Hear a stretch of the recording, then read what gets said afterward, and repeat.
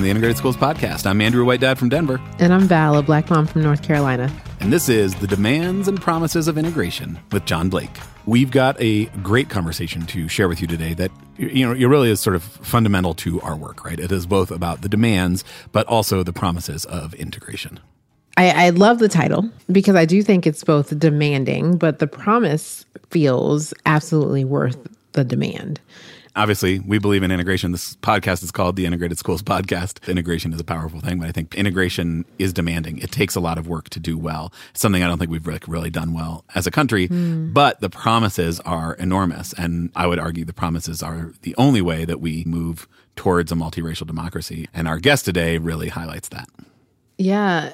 I'm thinking about how the demands are honestly super personal, right? Mm-hmm. They ask us to consider our own biases, our thinking, our actions. And whenever you go into doing the self-work, it becomes a challenge, right? Yeah. When people recognize it's them that has to change, that's when the rubber hits the road. And so just throwing two people across difference into a room, we can do that. That can happen without much demand. And yet building a community or respecting one another or valuing one another or having empathy for one another, that's what takes the work. Yeah. And so it's my hope that listeners understand that as much as they are fighting systems in order to combat some of the barriers that they might feel, there's also things internally that they have to combat as well. Yes. And that's important. Yeah, for sure. Yeah, I mean, it's part of why I'm so excited to share this conversation because our guest today has done so much of that work. Mm-hmm. John Blake is a journalist at CNN. He's been writing about race and religion for many, many years, and he just released a memoir called More Than I Imagined, What a Black Man Discovered About the White Mother He Never Knew. And Val, it is an incredible book, and it really touches on so many of the themes that we want to talk about this season. Yeah, first of all, Mr. Blake is an incredible storyteller. When I tell listeners there were several goosebump moments in this episode, and it was just being so captivated by the way in which he humanized every person in that story, right? Yes. You could connect to his own emotions around what he was experiencing and those of his family. And I was just speechless a lot of the time. Yep. And I think whenever you are in a room with someone who is willing to share their story, consider it a gift, right? Because that is not something that they have to do with you. Yeah, and that is, one of our themes for the season, the power of storytelling, and certainly I think listeners will find this to be a very compelling story. The other themes we have, the power of proximity, of being in community, and his story, as listeners will hear, he goes on a racial journey himself of understanding his own biracial identity and building relationships across lines of difference that are really profound. And I think you will hear from him that the reason that he is able to do that is by being in proximity, is by being in community and by forming relationships. Mm-hmm. I think another thing that Mr. Blake really hits home for me is the idea of how much stamina is required to stay engaged in this work when you recognize it is extremely difficult, right? Yeah. Or you want to tap out or you feel like you're not making progress when in actuality things are changing. Yeah. And I think that is something that we can certainly learn from for our own journeys, right? It feels like, hey, we're not making as much progress as we want, but you and I both know that each conversation, each time you're talking to someone about this, each good day at school our kids had, that is all progress, and that's super meaningful for taking that next step. Yeah, and for staying at the work, I think, the challenges that he faces and the promise of relationship and deeper understanding and connection on the other side is what kind of keeps him going. And I think I certainly found that inspiring. And then the final theme for our season, the importance of public schools. And there's not a ton about public schools directly in his story. I mean, he went to public schools and that's, a piece of his upbringing. But I think the ways that he talks about the power of being in community, the power of joining in a project together in order to build relationships across lines of difference, schools are, I would argue, maybe the best place that we have for young kids to engage in that work. And I'm an educator, and I don't want to think too highly of what we do, but I have to agree with you. You should. No, seriously, it's the best place that we can do this. If you think about our other cultural institutions, many of those are segregated as well, right? Yep. So your churches, maybe, folks maybe have an interracial church or place of worship. I mean, we're not kicking it at the doctor's office. Like where Right. where else? Right. Where else? We no longer have town squares. And then in our virtual town squares, there's a lot of arguing and not a lot of listening to one another. Right. And so school is that place where we can intentionally design opportunities for us to deepen our understanding of one another. And that's why I think it's so important to the health of our democracy, period. Amen. And, and so it feels important to get that right. Yeah. Mr. Blake's story really highlights the importance of that to our democracy. So we should probably take a listen. We should definitely take a listen. Hold on to your seats, folks. Here is our conversation with John Blake.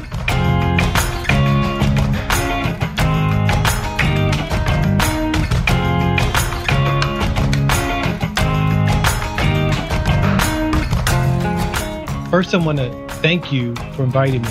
And also, thank you for actually using the word integration in your podcast. It's a word that's like kryptonite. People don't talk about it anymore.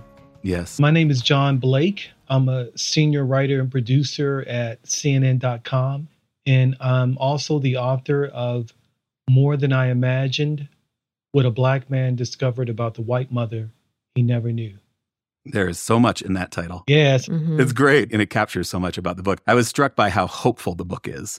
And it's not a naive hope, but a sort of grounded in reality hope. And I think I want to get into the kind of hopeful piece of it, but it's certainly not always a hopeful story. I want you to thank you for using the word hope. I think to attach the word hope to a story about race is really difficult now because a lot of people don't feel hopeful. Yeah. And you said it's not a naive type of hope. I call it a kind of a muscular hope. It's a hope that acknowledges the staggering cost of racism, past and present, but it still believes that we can deal with this, that we can get past that. So it's not that kind of Hallmark card hope.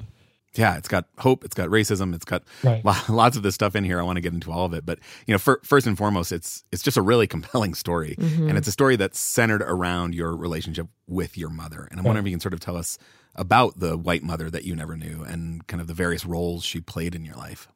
So they say every good story has a mystery. So I grew up with the mystery, a very basic mystery. Who is my mother? Where is she? So I was born in the mid-'60s in West Baltimore, Maryland, at a time when interracial marriage was illegal in Maryland and much of the country. And my mom, who's white, and my father's black, my mom disappeared from my life not long after I was born without any explanation. I didn't have any memory of her. I didn't know what she looked like, the sound of her voice. All I was told was, your mother's name is Shirley. She's white and her family hates black people. And so I grew up like, who is this woman, my mom, and why does this family hate me? And I grew up with these questions about my white mom, probably in the worst place you could have a white mom in my time. That is this really notorious all-black neighborhood in West Baltimore. So my neighborhood is famous or infamous. It's the setting for the HBO series The Wire. Right. It was also the epicenter for this 2015 racial upheaval when a guy named Freddie Gray died in police custody. Mm-hmm. It was very extremely racially segregated. So I grew up there as what I call a closeted biracial person. I didn't want anyone to know that my mom was white. I was ashamed because you could get your butt kicked for having a white mom. And then finally at 17, I had this unexpected meeting with my mom that began to shift my racial attitudes. And that led to me really getting to know her, the other members of my white family who wanted nothing to do with me because my father's black. But also, it was the beginning of me getting to know myself better. This is all fascinating. And I'm sure your father was a fascinating person as well. Can you tell us a little bit about him? Yeah, my father was a character. So my father, he was very uncharacteristic of a lot of black men of his era, and that he lived with a lot of freedom and boldness. So he was born during the Great Depression and grew up in the Jim Crow United States. And Baltimore was an extremely racially segregated city. People don't know that, but Baltimore was the first city in the country to pass a restrictive housing covenant based on race, where if you were black, you couldn't move into certain neighborhoods. Baltimore, not Alabama, not Georgia, passed such a law like it was around like 1911. So he grew up in this Jim Crow America. But part of what made him unique is that he spent most of his time overseas. He was a merchant marine. So he sailed all these countries across the world. And so when he was overseas, he was treated with a measure of respect that most Black men didn't get in the United States. So he lived with a certain amount of freedom that a lot of Black men didn't experience. And on the ship, when you're at sea and you're sailing dangers with the other sailors, it's a very integrated setting because you're isolated. You can't flee to the suburbs if your bunkmate is white on a ship, right, and the German U-boats are attacking you. Right. So white, Black, and brown men were forced to live among one another. And stuff like color didn't matter as much because the thing that mattered is, could you depend on this man to save your life if something went down at sea? So that's the way he lived. So when he came back home in the States, he carried that kind of freedom, and that enabled him to have that kind of boldness to go out and date my mom openly at a time when a Black man could have easily been killed for doing so. So I tell people there was no more integrated space for a Black man in the mid-20th century than the deck of a merchant marine ship. And that's where my father, that's what kind of formed his character. Yeah. And gave him, like you said, the courage, the way of walking through the world that would allow him to pursue your mother. Yeah. There's a story in your book about him, coming to your mother's house for the first time and meeting her father. I wonder if you can tell us just a little version of that. So you talk about carriage. Some people might call it foolish carriage. When my father met my mom at a hospital, he worked there as a part-time job when he wasn't overseas. And he asked her out for lunch, and she said yes. And he decided to go visit her for a date. Now, this all sounds so simple, but in 1963, he was taking his life in his hand. Keep in mind, 1968, I don't know if you know about this, Harry Belafonte was singing on a television special with a singer, Petula Clark in Britain, a white British woman. She touched his arm during a duet, and that caused an uproar. And that was like 5 or 6 years after my father was trying to date my mom. So when he goes to visit my mom, it's at the white part of town, and Black people didn't go there. And the cab driver wouldn't take him. He had to negotiate with him, say, take me there. And when he gets there, he knocks on the door to say hi to my mom. And her father answers the door, calls him the N-word, physically attacks him, and has him arrested by the police. But the thing that is so remarkable to me about that story is not so much that happened, because that happened a lot, is that my mom and father continued to date one another after that happened. They didn't care. Foolish courage, maybe. That's a lot. That's a lot. I think you sort of mentioned in the book, you came to this realization that your father, who grew up in the Jim Crow United States, actually had more interracial contact than you did. Yes. That he was exposed to people of all different races, particularly white people, in a way that you were not growing up in, what is supposed to be the North, what is supposed to be the racially enlightened North. Right. And yet, I think you mentioned your schooling. There was one white kid from the entire... Yes. From my entire time in public school, from Head Start to 12th grade, I only saw one white student. And when we saw her in high school, we gawked at her like she was Bigfoot. No one would say anything. I felt sorry for her. So I grew up in what I call the Jim Crow North. The people in the North resisted integration just as much as people in the South, but they did not use the overt violence. They used more like race-neutral terms like busing. They were more slick about it. But I didn't really realize that until when I went to college. And I began to meet other students who had grown up in integrated settings. And I didn't really realize it, too, until I got older and I thought about my father's life being at the ship, where he had all these interactions with white men, and they were his friends. And I used to remember he would bring home photos of him with the other sailors. They would be in places like Vietnam or South America. Invariably, they would be in some bar surrounded by women and, drinking and smiling, cigarettes hanging from their lips. And then he had all these white men who were just his buddies. I was like, golly, he had more contact with white people than I did. He grew up in the Jim Crow era. So, that was something I came to realize only later, though. Yeah, you had that very racially isolated upbringing and this kind of knowledge, like you said, closeted biracial person, the knowledge of a white family that existed, but that didn't want anything to do with you. Right. And you would think, like, for example, in my neighborhood, hostility toward white people was pretty normal. When you're not living around or going to school with a certain racial group, it's really easy to develop stereotypes and to develop hatred. And the thing is, you do it often when you don't even know you're hating. And it's almost like I absorbed these racial attitudes toward white people And it was like the humidity. I absorbed it, but I didn't know it. It was just in the air. Nobody said, hate white people. It was just part of the world I grew up in. And I'm sure that hatred was compounded by my knowledge that there was this white family who wanted nothing to do with me. But if you had come to me as a teenager and say, you really hate white people, and that's wrong, you shouldn't think about people like that, I wouldn't even have understood what you were talking about. I was so isolated. And even though I had a white family, I still felt that way. So that's how powerful race, these kind of things, how these racist feelings, this intolerance can develop. I was moved by the closeted biracial comment. My own upbringing is one in a predominantly Black city in Miami. I had one white student who traveled along with us in all of our schooling from elementary to high school as well.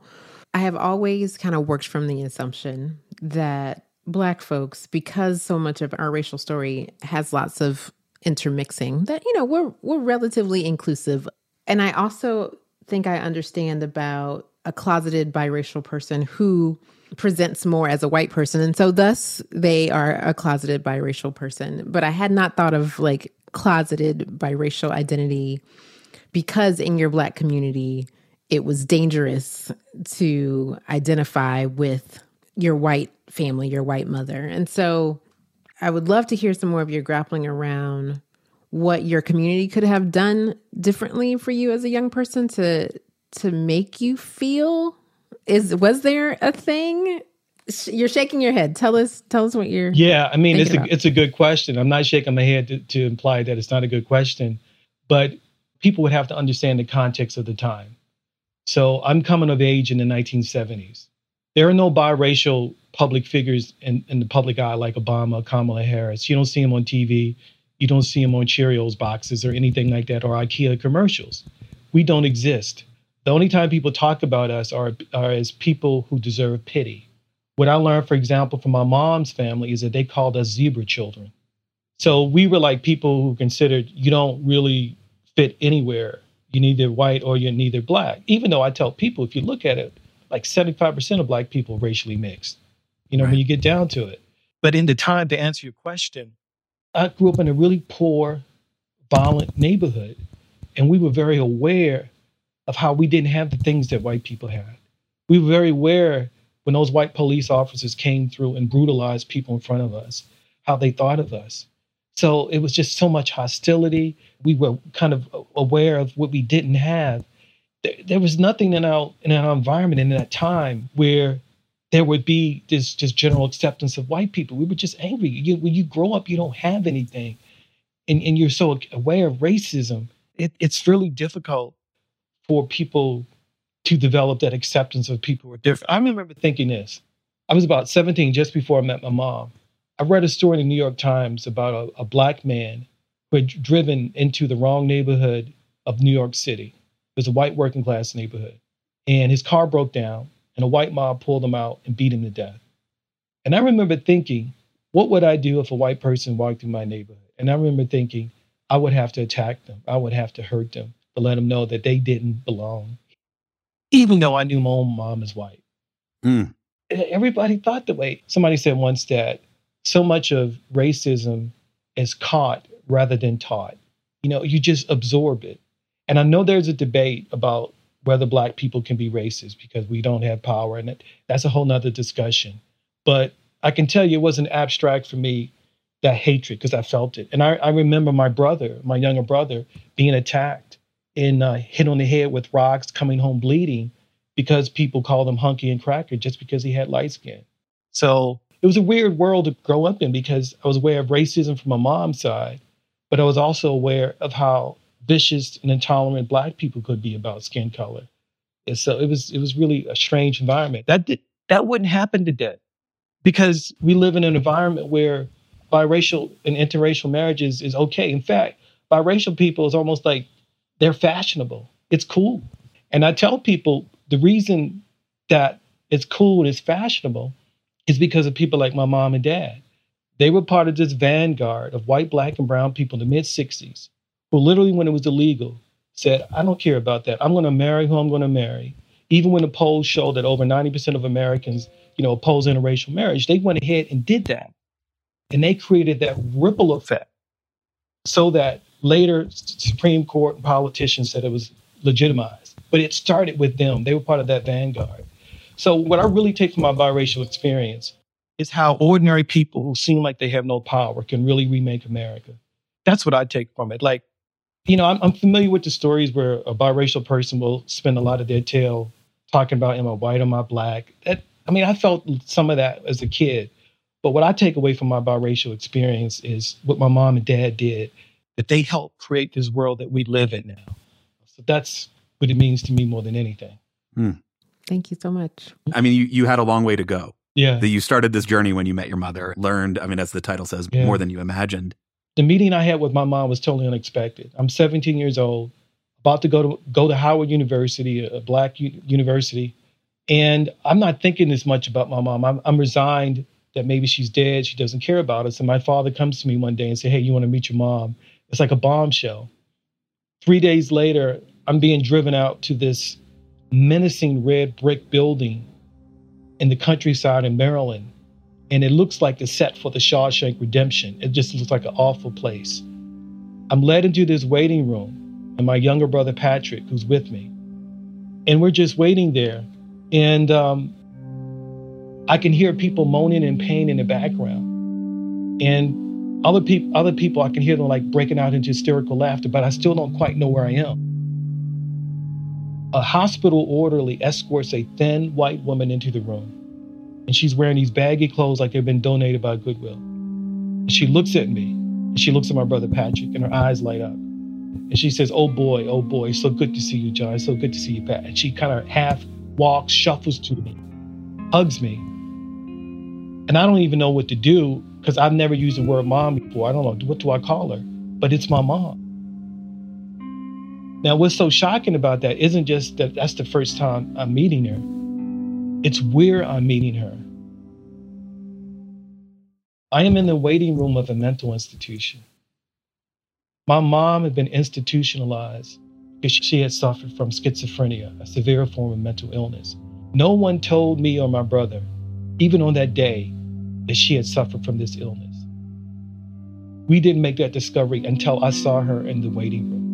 And one of the things that was so significant about that, I don't know if you can relate to this. There are places you go into where you can feel the misery. You can feel the sadness.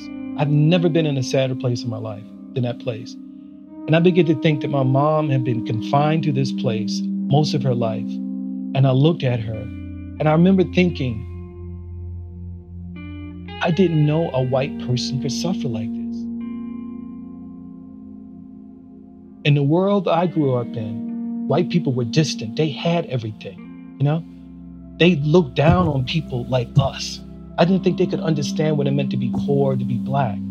But when I saw my mom in that instant, she crushed all those assumptions in like 15 minutes and didn't have to say a word.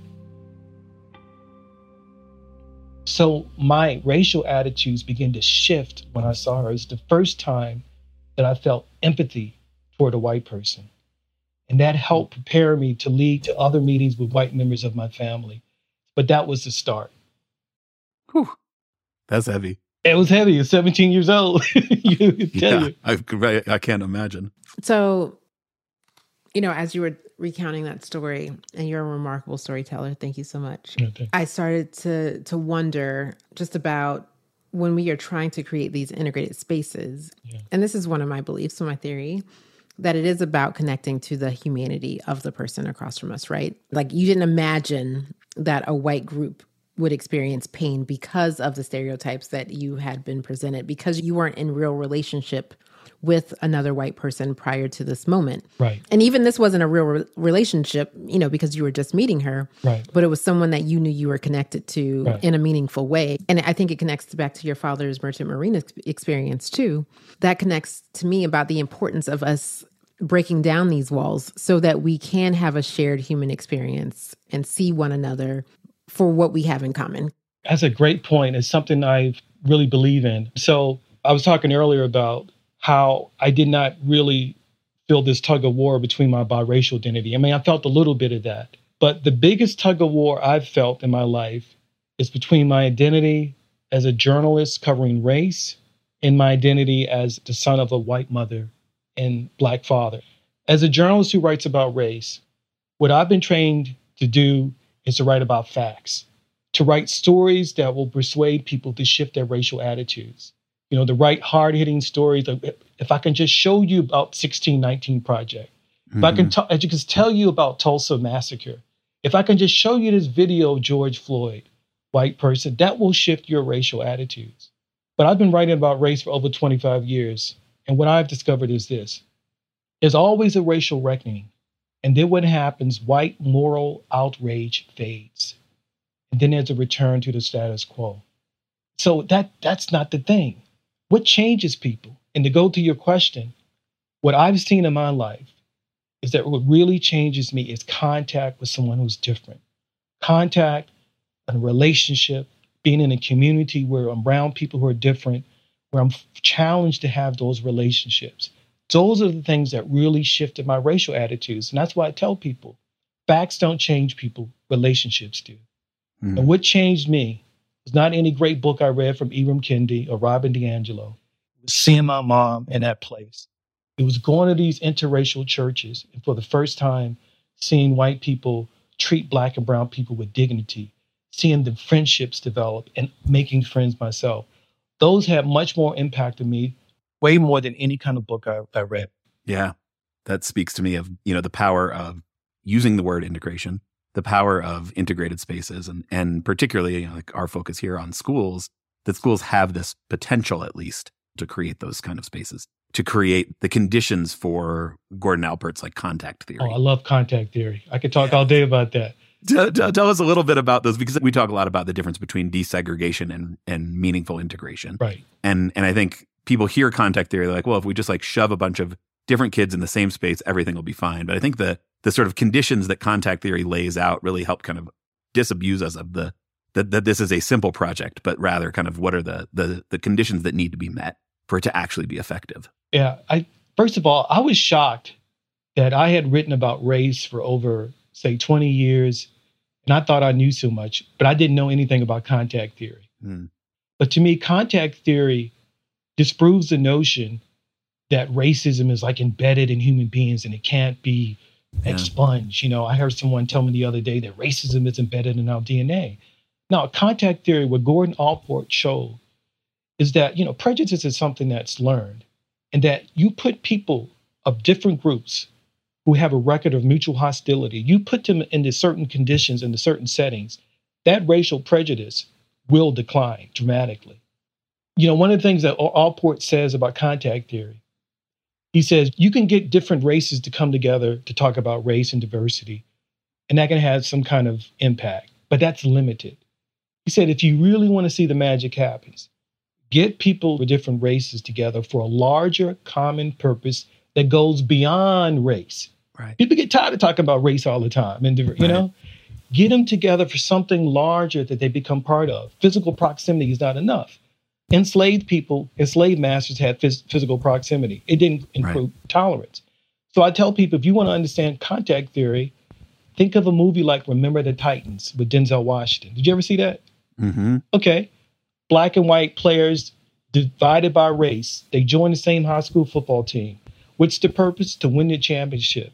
And in doing so, they see their common humanity. That's the dynamic. That's why you hear all these stories about people going to the military. What's the military? The mission is the important thing, not talking about race, but in doing so, when soldiers are in combat, they ain't got time to worry about the stupid stuff called racism. They see each other's common humanity. When I think of contact theory, I think about my relationship with my mother's sister, my Aunt Mary. So when you have a mentally ill mom, I became her caretaker, but other people in my family became her caretakers too. So when I met my mom's sister, this is a woman I heard stone cold racist. She didn't even bother to want to meet me till my mid-20s. And I heard the stories about her from my father. She didn't want anything to do with us because we were Black. And I remember after I met her, I asked her, why didn't you reach out to us when we were younger? Was it because we're Black? And she said, oh, nah, race had nothing to do with it. It was because you weren't Catholic. So she was just total denial. However, when I met her, I had to work together as a team with her to take care of my mom. So we had to coordinate visits.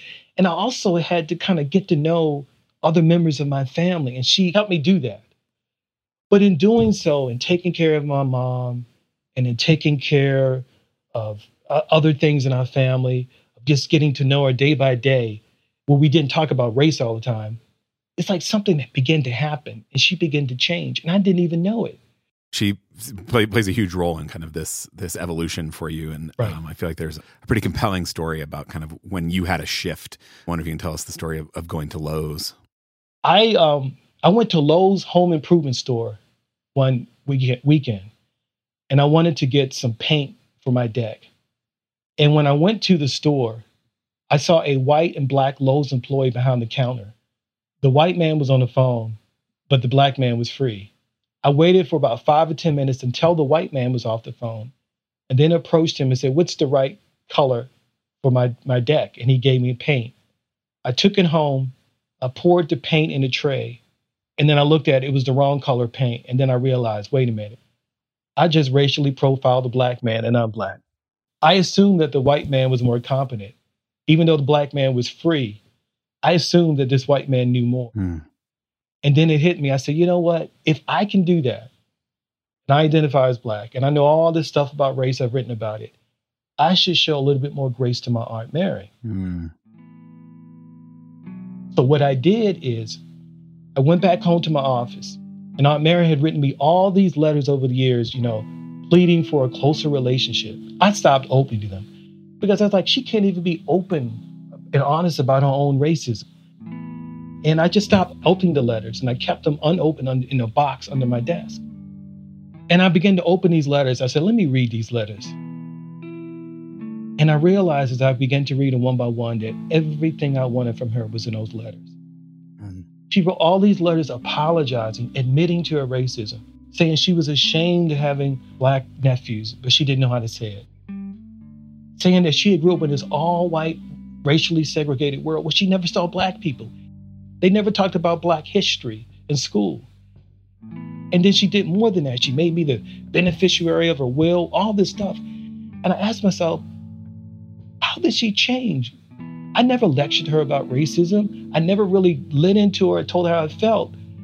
But it was that contact, day in, week after, taking care of my mom, being family, doing stuff outside of race, that really gradually shifted her. And she told me that. She said, if you would have jumped down my throat and lectured me, I don't think I would have liked that, but you gave me room to grow. We talked and it was changed. So it was that relationship that went beyond race that made the change. And I think that's a great example of contact theory. Oh, so much. First of all, how did you not open Aunt Mary's letters? Because I was angry. Val, keep in mind. See, look, I'm saying the big tug of war is not being, am I white or black? Right. I'm the cynical, jaded journalist. I'm old enough to have covered Rodney King. Right. I covered Clarence Thomas. So when my aunt denied that racism had anything to do with her absence from my life, I said, this is the same old crap I encounter in my job. I don't want to hear another white person rationalize about their racism, even if it's my aunt. So I wouldn't open those letters. It would just make me angry. But I was wrong. She had changed, and I didn't even know it. Have you ever heard of this guy called Adam Grant? Yep. So he wrote this book about persuasion. And he said a lot of times when we're trying to change people's mind, we slip into a preacher or prosecutor mode. We want to preach to them and prosecute. That's what we do as journalists. That wouldn't have worked as Aunt Mary. It was the relationship. Amen. What they talking about in integration. People coming in contact, seeing each other's common humanity, sharing common problems. That was the dynamic that changed her. Yeah. Amen. And I think it is hard to part from like your family's upbringing. And I'm thinking specifically about white folks who have racist ideas. It's very hard if you don't have a community to part from the family that raised you, right? Like you have your family, your mom, your dad, they love you. They've fed you, they also taught you these racist ideas. And if we don't provide a safe place for them to land once they have to break from those ideas, which might include a break from their family and their upbringing, then it makes them less likely to want to like question those ideas or challenge those ideas, right? And so I think as folks of color, and this is hard, and I don't know that I advocate everyone to do this because I don't know that everyone is equipped. You have to be ready to extend the grace that an Aunt Mary requires for others, that you have to be able to find the grace. And how I feel like I've been able to do it is recognizing my own areas where I have biases, where I'm like, I had no idea. I needed someone to show me some grace, around XYZ issue because I was just stepping in it left and right. And again, I think together is the only way we win in life. So we have to figure out how to do it. But I do recognize like your 16-year-old Baltimore self was not able to do that, and a lot of people are still there. So what got you there? Was it just that instance in Lowe's? What got you to figure out that your aunt needed some grace? That's an excellent question. It was because I belonged to an interracial community where we talked a lot about grace and forgiveness. And that was an interracial church. So it wasn't enough just for me to meet my mom in those dramatic circumstances. It wasn't enough for me to have that dramatic Lowe's incident to give that grace to Aunt Mary. I needed that kind of day-to-day training in that kind of grace in some kind of community. And so what happened when I was in college, right after I met my mom, I joined a church. And I didn't know it at the time, but it was this big interracial church that really emphasized interracial solidarity. So I grew up in this church where we talked about race, where we talked about being able to forgive, to talk about difficult things. And also what happened is that my Aunt Mary, my mom, were devout Roman Catholics. So they also spoke that Christian language of forgiveness and grace. So therefore, when I had the dramatic incident at Lowe's and I called Aunt Mary to kind of half apologize, we kind of spoke the same language. She could kind of get the grace and the forgiveness. And in fact, one of her letters, she said, I will state for the record that you, God, and Pat being my younger brother, gave me a second chance. So she saw her ability to be open about her racism as part of her Christian journey. Now, what I'm saying here, I'm not saying this can only happen in a Christian community. You can be in a 12-step program, you can be in an athletic team, you could be a military unit, whatever kind of community where you're around people of different races, different classes, that's where you can learn those skills to accept people. And that's why I tell people, one of the best things we can do to reduce racial prejudice in this country is to create a national service program, like a kind of domestic Peace Corps. When you get people of different races and backgrounds to come together, work on something to improve the country. And you just think of all the good things that can happen when some white kid from Appalachia meets a Latino kid from the Bronx, and how they learn that they have a lot more in common than they realize. Those are the kind of things I think will help us make a multiracial democracy possible. You got two people signed. I'm signing Andrew up right away. I'm a little so old, you have me, and I just signed up Andrew. No, we can do this. We can totally. I got 2 kids. You got 2 kids. Andrew, we can do this. I'll sign my kids up. Yeah. I mean, I think that the other place that it's possible is in schools. Yeah. The project you're working on is learning. The project you're working on is math and reading and whatever, but also you have this potential to create these spaces where, and you reference Michelle Adams, who's been on the podcast. She talks about radical integration. We often talk about third wave school integration and like you said, integration is a word that definitely can kill a room pretty quickly because it has so much baggage associated with it. But the reason that it's in our name, the reason that this, that is part of, and our founder, Courtney McKinnon, has a great blog post on sort of choosing our name. The reason that it's not called Let's All Get Along, Hands Holding Hands, Multiracial Nirvana, whatever, is because if we're not talking about integration, we're not talking about integration.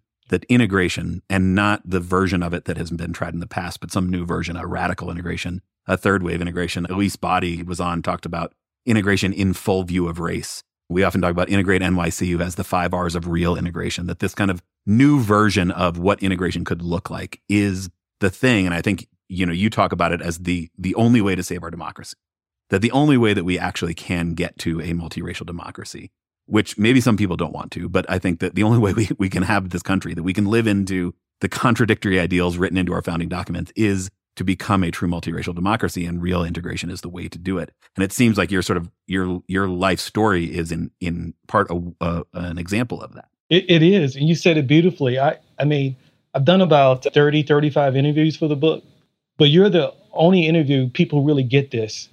people focus on the other parts of the book, but that was really important to me, that term radical integration.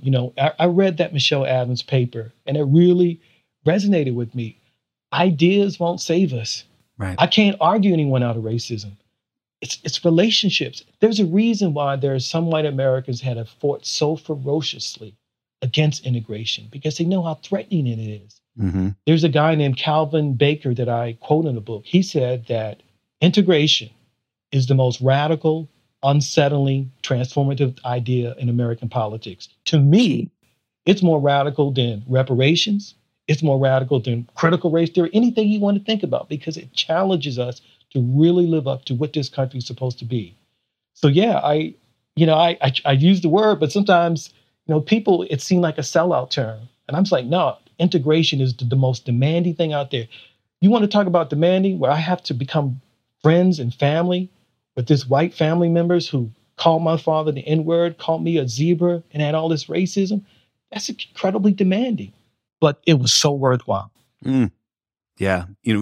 We've had various sort of inflection points in the country. We've sort of had these opportunities. We had Reconstruction, then we had Jim Crow. We had, Brown v. Board, and then segregation academies.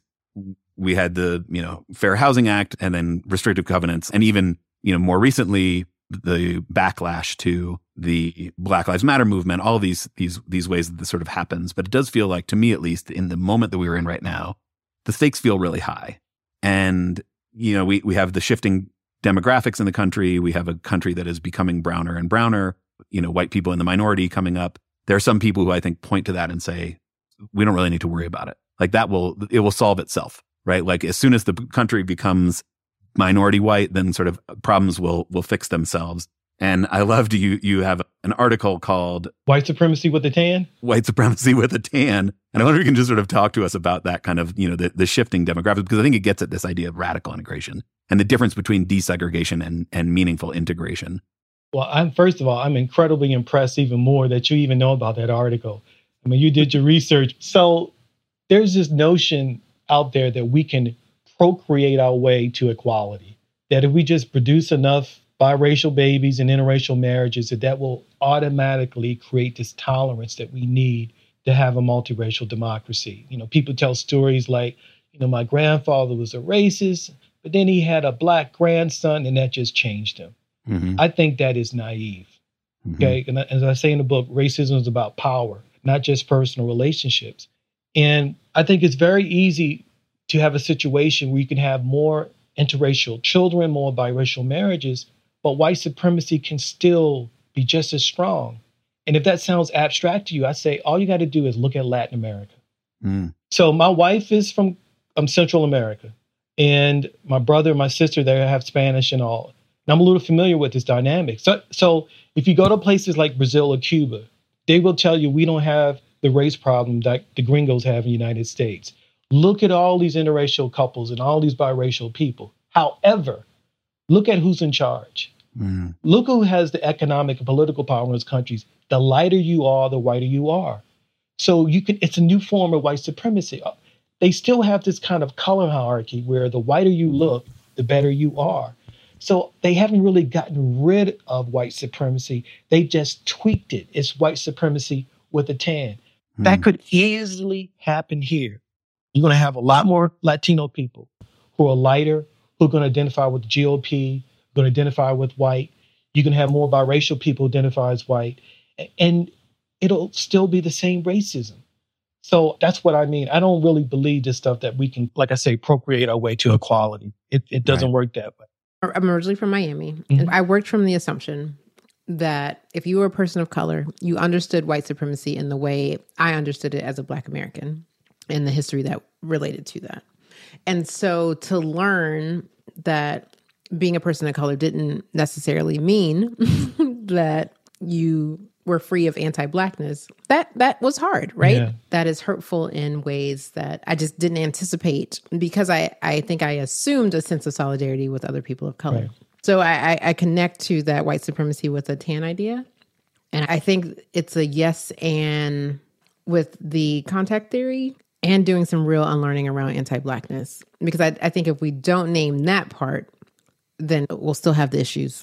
No, I agree. You got to deal with the anti-Blackness in the Latino community, because what happens with the Latino community in the next 10, 15, 20 years is going to be instrumental. It's critical because they are the largest ethnic group. And if the majority of them still worship whiteness and still have this anti-Black racism that you talk about, it's going to make it much more difficult. And I talk about this with my wife a lot. I don't see a lot of people writing about that, the anti-Black racism in the Latino community. I see a little bit of it, but I think there should be a lot more written about it. And I hope I can do it too. Well, we're starting the Peace Corps and we're helping you promote all your books. We got you. Well, thank you. But you know, we're talking about this, like, what gives me hope? Like, how do we, and that's the question I've been asked, and I think about it. And what I'll say sometime is that if you try to appeal to a group's morality, a group in power, a dominant group, and say, do this because this is the right thing to do, that's a pretty weak argument. If we say to white America, you should embrace integration because it's the moral thing, you were living up to the American idea of blah, blah, blah, I don't think that's a very strong argument to move groups of people. I think groups move ultimately because of self-interest. When they see it as in their interest to do so, they move. And that was part of the same dynamic that gave us those civil rights bills in the mid-60s. People think that we passed the Voting Rights Act and the Civil Rights Bill just because white America felt sorry because they saw John Lewis get beaten on TV. A lot of people don't know the Cold War was a huge reason. We had these African diplomats getting stopped and turned away from restaurants because they had dark skin. And we look bad when we're competing against Russia. That was a huge dynamic. Today, we're in this great power struggle with China. All these authoritarian governments are popping up all over the world. They don't think democracy works. So I think that's going to be one of the factors that gives me hope that we're going to prove that this is a legitimate form of government, that we are the superpower we claim to be. We got to deal with this racism. We can't be having January 6th every year. Right. And then secondly, I think I mentioned it in the book, we know that in all these countries around the world, the people aren't having babies. They're not having children. And if we're going to do it, all these immigrants that tend to be non-white who want to come here, we need them to come here. We need them to pay into Social Security, Medicare, Medicaid, so we can have that safety net. So I think part of my hope is that when enough white Americans see that they was like, no, this is good for us. Integration is good. It's out of our self-interest to embrace this. Yeah. You talk about muscular hope, and I was connecting to that. I consider it active hope and the idea that we are acting even though we don't know the outcome, right? We are acting. That's beautiful. In spite of that, I think it gives hope. The action gives hope. Yeah, it's interesting you say that because I've been talking a lot about that. There's a writer, Rebecca Solnit. Oh, yeah. I love Rebecca Solnit. So she says action without hope is impossible. Right. And so my story is a hopeful story about race. And I felt criticism from some people like, your story is naive. Like, what is that going to do to attack structural racism and all that? And I've noticed as a race writer that it's become almost fashionable, particularly if you're Black, to write stories to talk about how hopeless things are. Have you heard of Ta-Nehisi Coates? I have. He's a brilliant journalist. We come from the same community. And he has been open about that hope is not historical, that his stories are not built around hope. Remember, he was on a Colbert show. And Colbert asked him, like, what about hope? He said, I'm not here to give you hope. He says, you want that, you go to your pastor, your priest, or your friend, but that's not me. Now, for me, a lot of people see that as being like authentically, unapologetically Black. For me, that is not part of the Black tradition of hope. How do you survive the Middle Passage if you don't have hope? How do you survive Jim Crow segregation and humiliation? You don't have hope. How the day before you get assassinated in Memphis, when the movement is crumbling around you, you still talk about these difficult days, but we will get to the promised land. How do you not have hope to be able to do that and live that way? So I don't apologize as a Black person that I wrote a story. It shows me being able to reconcile with these white family members that I thought were racist and what that could mean for us. I don't think I have anything to apologize for Yes, sir. Amen. You did turn into a Baptist preacher, FYI. I don't need to. If the plate comes around, I might open my wallet. In the plate, I am putting my participation in the Peace Corps. No, I don't mean to be. But because you both ask really good questions and you're prepared. And so I can talk this way. I've had a lot of interviews where people don't really know what I'm talking about, or they focus on different things. People, I think they think it's like a Magic Negro story where I'm saying that if we just hug white people, racism will disappear. Right. I'm not getting that energy from you at all. No. Part of what's beautiful to me about the book is that it lives in this nuance, because I think you hear the outlines of the story. Poor black kid grows up in a black neighborhood, goes to college, becomes a journalist. There's sort of like, you immediately fill in a bunch of details. So like, oh, I'm sure I know how this story goes because we've heard this story before. And there's like certainly the white community desire for an easy solution to racism, which is like, well, yeah, if there were just more black people like you who would just eventually come to give grace to their Aunt Marys, then maybe we could solve this whole problem. Right. But I think the beauty to me of the book and of your story and the way that you share it is that you don't give up on the hope. You don't give up on the potential for radical integration to actually transform the country, but also you have a clear-eyed look at what it takes to do that it is radical work, that it takes deep, hard work. I mean, you can't read your story and not come away with an appreciation for the challenge and the struggle that it was for you to get to this point. It was not an easy step to come to some sort of, detente with your Aunt Mary, who there was like all sorts of reasons to not ever read her letters. There's work involved in that. And yet it's not impossible work. It's hard work, but it's not impossible work. And it's work that if we can do, there is like a better future out there for us. Well said. Beautifully said. Thank you, Andrew. Yeah. Yeah. I'm leaving this conversation just feeling really grateful for your parents and all of the people who came before them who chose this radical love and radical integration in the face of all the opposition. And those of us, the three of us included, who are choosing the path of togetherness, that just feels worth doing. And I'm just really grateful for you both. Thank you. Yeah, me too. You right at the end of the book, my very existence is a testimony to the power of ordinary people to remake America. And I certainly took that away from the book. I hope the listeners will get a sense of the power that is in that we all have an opportunity to remake America. And yeah, really grateful for you writing the book, for you coming on the show, and for all your work. Thank you for inviting me. And thank you for the great questions, and you were so knowledgeable and prepared. I appreciate it. Absolutely. Yeah, awesome.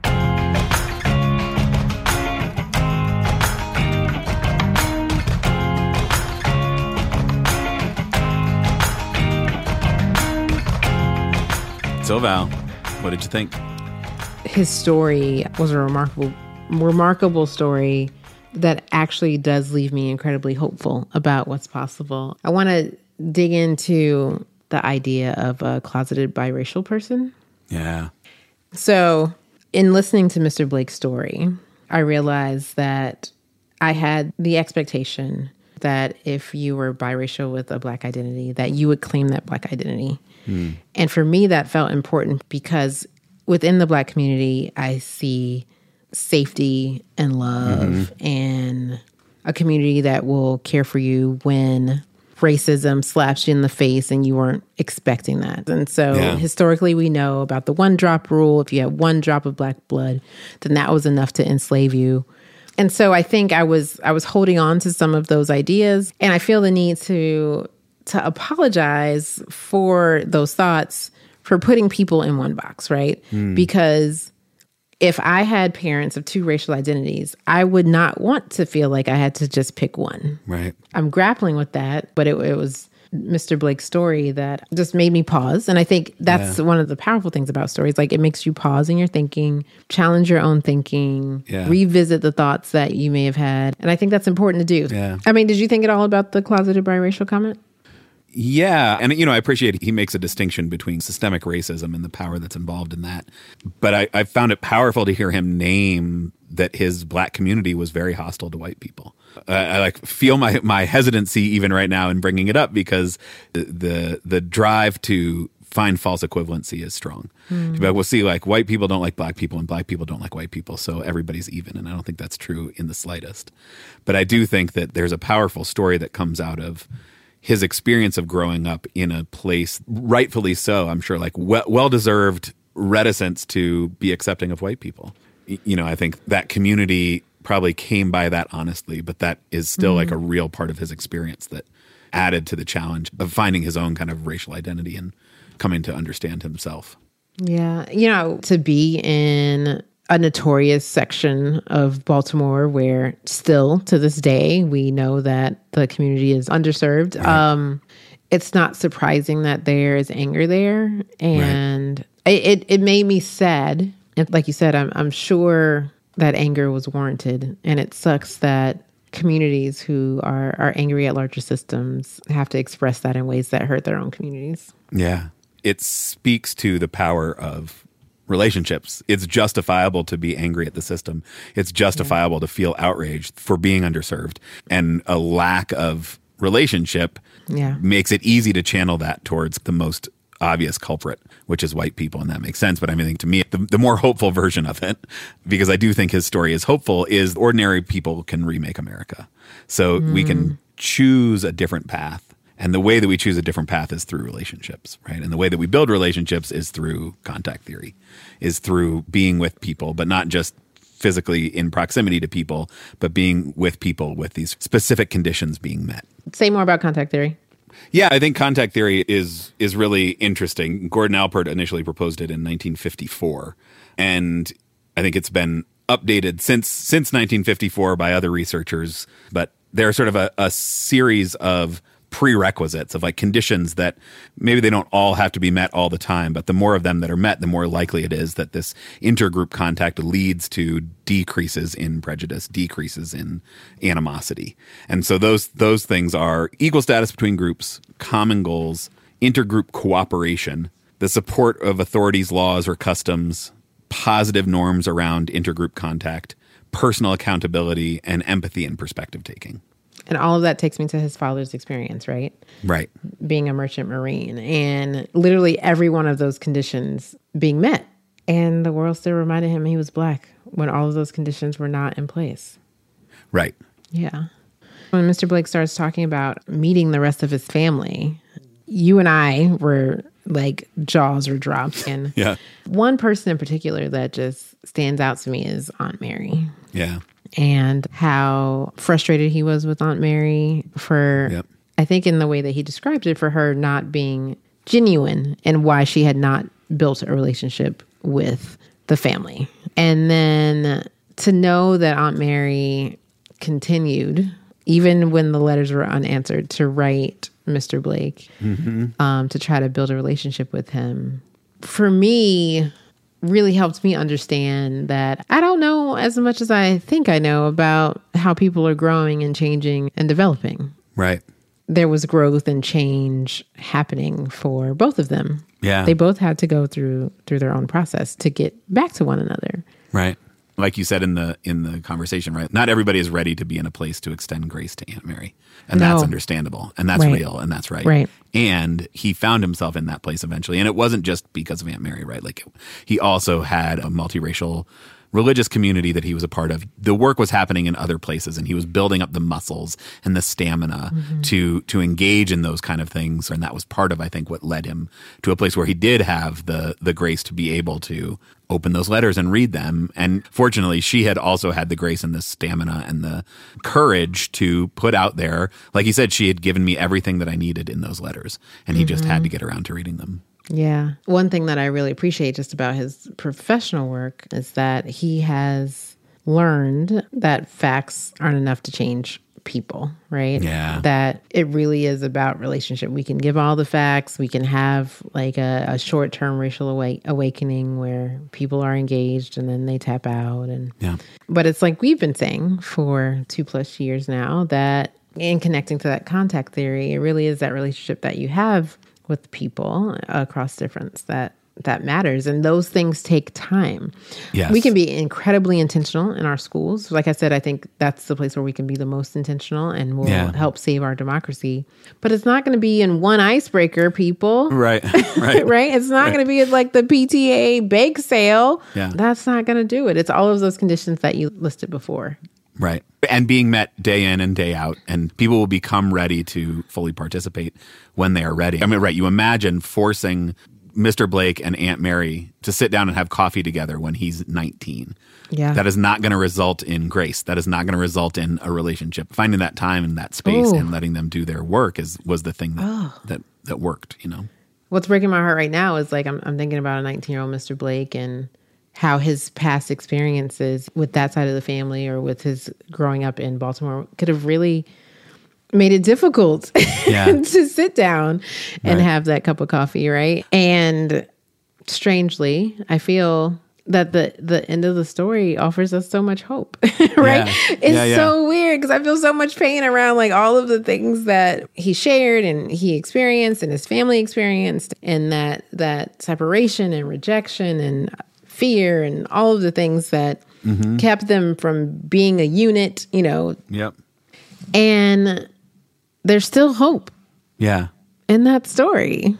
Yeah, I mean, like he talks about, you talk about active hope, he talks about a muscular hope. The internal work that he was doing, whether it was through his church, through his reading, through his, work as a journalist, that internal work wasn't guaranteed to pay off, right? There was no promise of a relationship with Aunt Mary, but it was the hope that by doing this work, by coming to terms with his own internal issues, by working on his muscles of grace and of empathy and of connection, that would lead somewhere better. And where that was probably unclear, but there was like some hope in doing that work. And I think that feels like really the hopeful part of the story to me, is like, if we all believe in that hope, if we can all get behind this idea that if we work out these muscles, if we put in the effort, we don't know where it's going to lead, but it will lead somewhere better, that hope is sustaining. If we believe in the power of relationships, if we believe in the power of proximity, if we believe that it is through relationships and not through statistics that we actually end racism, that we change hearts through hearts,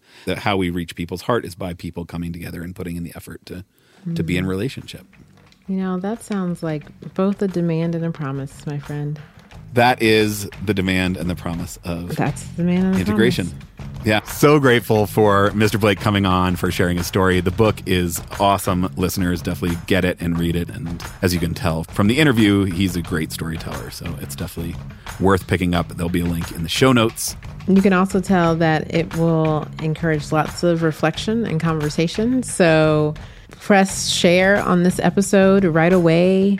Just really get involved in understanding your own thoughts and feelings around some of these ideas. And then if you do, send us a voicemail about it. Oh, please. Please. What are you thinking about this episode? What did Mr. Blake's story make you think? What's coming up for you? Send us a voice memo, speakpipe.com/integrated schools, SPEAKPIPE.com, or go to our website and hit the leave us a voicemail button, or just record a voice memo on your phone and email it to us, podcast@integrated schools. Made a desperate plea for voice memos last episode, and you heard our call. We have an amazing voice memo that came in, and let's take a listen to this from Sarah. Lovely reflection on the beginning of the school year. Hi, Val and Andrew. I'm not quite prepared to share, but I just saw it in my email. I thought I'd go for it. My name is Sarah, and I live in Western Massachusetts, and my child just started first grade at our local neighborhood school. And I'm actually going to start crying because I can't tell you how grateful I am for him to be in this diverse school. And I just can't, I know you all know, but the richness that I'm getting and he's getting from this public school is just blowing my mind. We always knew we were going to choose public school, but I had significant anxiety from April before he started kindergarten until he started. And I was just questioning myself, am I making the right decision? So I just felt a lot of judgment from a lot of different places, mostly from myself. But I just want to say that the work you all are doing is incredible. And I've listened to many of your podcasts, and I've shared it with a lot of people that have chosen to choice their kids to more privileged white districts or send their kids to private schools. What I'm trying to do is interrupt the narrative. Like, I know people that have already made their choices, and they're very staunch and this is what's best for my family. And I really try to not judge that, although I do, but more like trying to interrupt what they're saying to other families. I'm just trying to say, please be cautious of what you share when you hear rumors of things of our schools, because these toxic narratives are really crushing our public schools. But my experience, although there's certainly lots of challenges last year in his kindergarten class. There was a lot of big behaviors, chairs being thrown, some concerns for safety. The richness, though, that he's getting from being in school with so many different types of people feels so deeply important. So thank you for all your work. I will continue to support you the little bit I donate financially forever, and I will listen, and I hope you all are having a good fall. Thanks again. Thank you, Sarah, for sharing your story. I think people need to hear it. I'm sure you are not alone in these thoughts, and you have absolutely been a model of what this work is like in real time. So thank you. Absolutely. Yeah. Love those reflections. Certainly relate to trying not to judge, but judging anyway. Certainly relate to the I have a halo. I have a halo, Andrew. That's all. You don't judge? No, that's just That's me. why I apologize at the beginning of this episode. No. I don't think listeners will be shocked to find that you're a better person than I am, Val. No, not at all. Really grateful, Sarah, for that. The idea of interrupting the narrative is so important in changing the way people talk about things. So, listeners, send us your voice memos so we can play them on an upcoming episode. Really grateful for that, Sarah. And if you want to also be like Sarah, go over to patreon.com/integrated schools and send us a few bucks every month to help us keep making this podcast. We would be very grateful. Yeah, we appreciate you. We expect lots of downloads of this episode and every episode this season, and that's all on you sharing the good news with your community. So thank you so much for doing that. Absolutely. Val, it is a deep honor of mine to get to continue to be in this with you as I try to know better and do better. Until next time.